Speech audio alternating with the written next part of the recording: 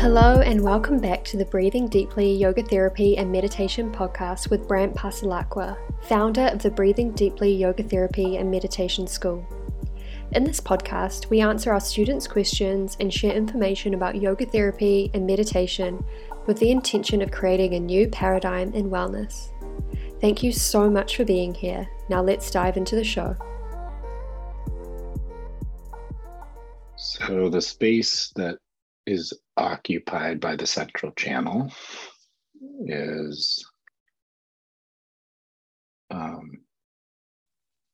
whole bunch of areas that represent and contact us with all the aspects of ourselves. And what some yogis from a long time ago figured out is that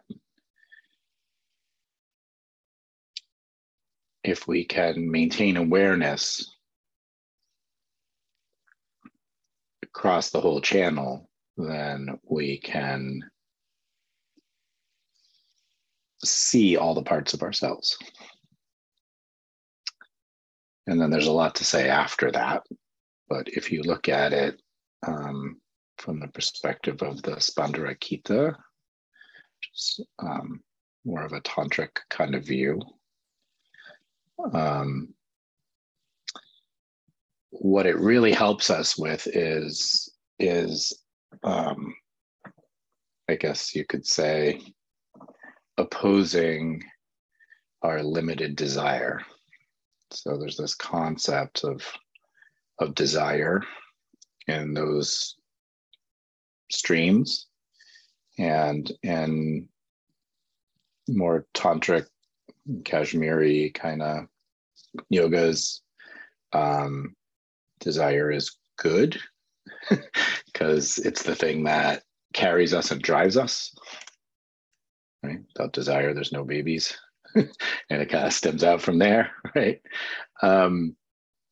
But there's an issue, and the issue is that our awareness and our consciousness and our minds like to, and you could say your ego, likes to focus in on certain desires and not others. And that's because some of them are more sort of short-term pleasant, like sugar, or anything like that. And so when you're going up and down the central channel, one way to look at it would be, you could see how it's like a lot easier. You might have had this experience. Like most people aren't like, oh, I'm just connected. I'm totally connected up and down the channel. There's no place where it's harder or easier. It's usually not like that because your mind's used to kind of avoiding certain areas of yourself, and energetically that plays out along the central channel. So these practices we do, which are a few in the course, and there's lots of practices like this where you're kind of getting with the central channel, are really designed to help you, be more broad, help your mind, I should say, be more broad in its awareness capabilities. So it doesn't get kind of locked down. And that kind of thinking and practice is something that should probably go on in our practices forever, because no matter how advanced you get, you are going to like some things more than others, as you might have noticed in other aspects of your life. So in yoga, we talk about it as attachment and aversion. But what the tantric masters are really trying to get you to do is to really see how every kernel and morsel and possibility of your awareness is important, because your base desire is to know yourself completely. There's a drive there to truly feel and really experience everything, even though it doesn't always feel that way. So it's another way to say that is what we really want is everything. We want everything. And then our ego's like, nah, I don't want everything. I just want like this one person and this one food and this one car and this one job and this one. It just starts like cutting it up into like smaller and smaller pieces.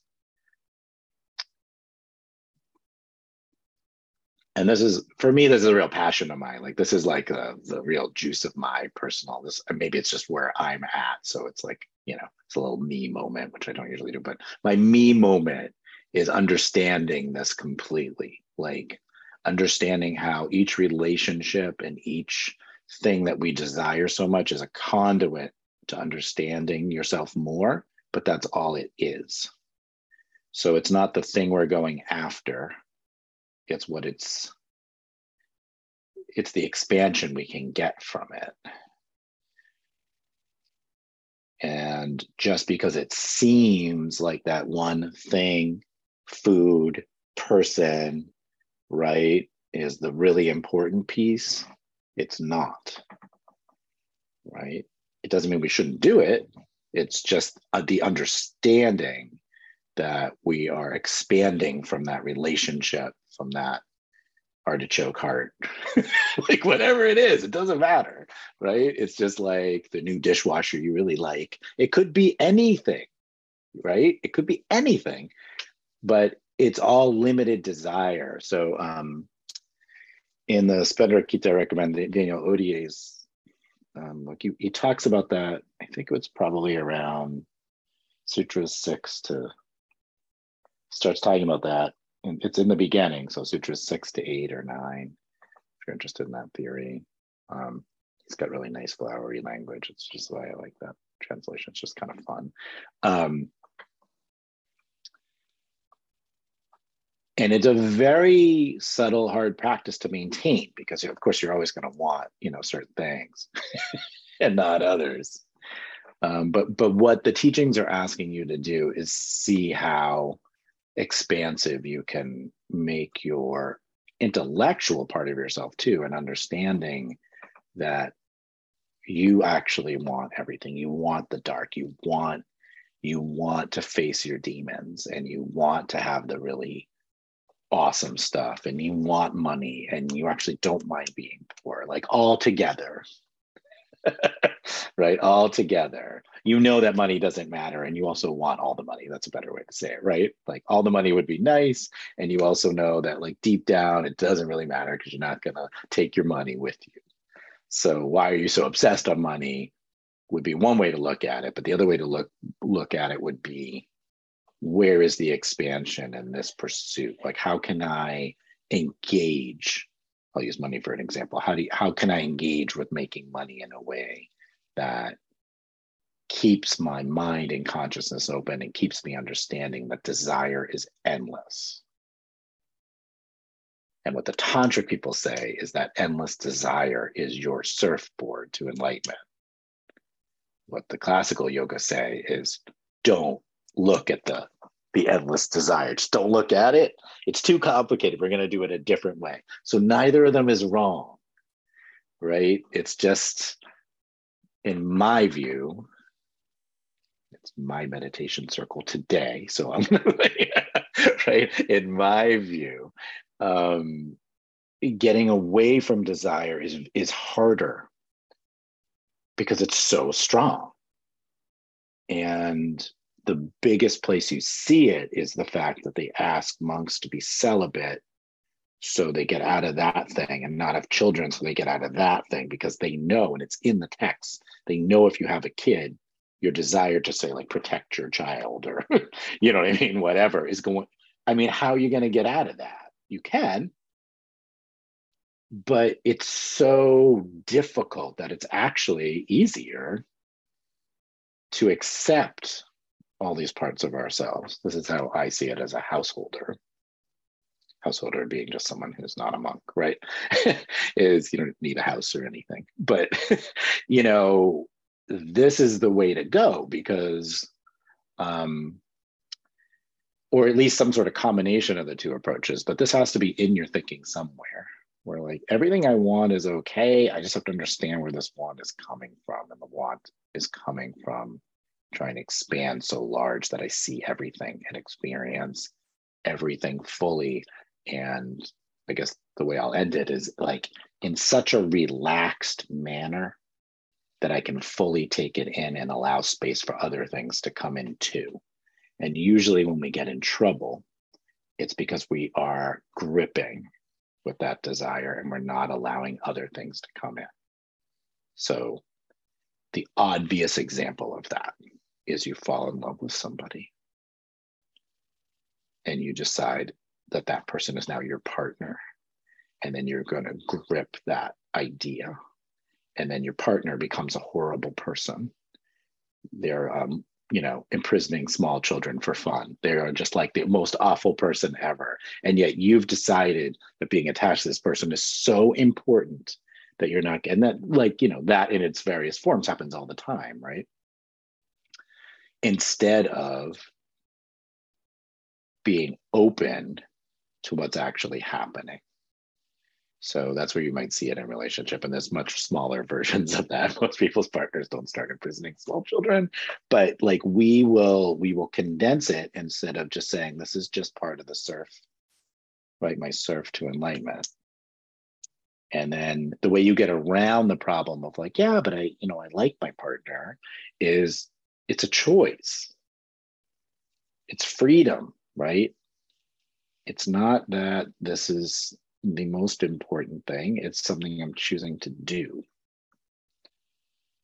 and I have certain desires that come up within that, but they're not my only desires because they're really just all part of my like infinite desire set. I said it was the last thing, but probably important to point out is like, this is why people end up doing like things that don't make sense, like greed. Right? People who make $500 million and then do crazy things to make more money. It's because the desire is infinite. It's not going to stop, but they haven't like pulled back and relaxed into it and realized it. So even really greedy, horrible people who are all about that, we can look at them with some compassion and understanding because we do it too. It's just might not be with that particular thing, or you might not be skilled enough to have the $500 million, right? But the point is like, they're just like, it got condensed and they can't see what's outside it. They don't have teachings, they don't have a practice.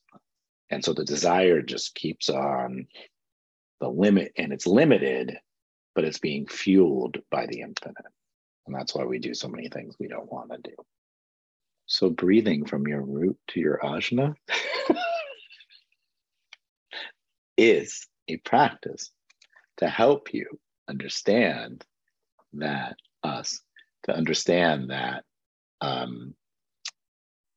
that our desire has all these things and all these pieces to it. And that looking or getting at the darkness is as important as getting at the light. And this is a very easy way to do it compared to some other things I might suggest, like going into your darkest. Like those are practices too, but breathing from your root to your ajna is like, I don't know, it feels like a small ask of all the things we can do to like complete our, get out of our ego.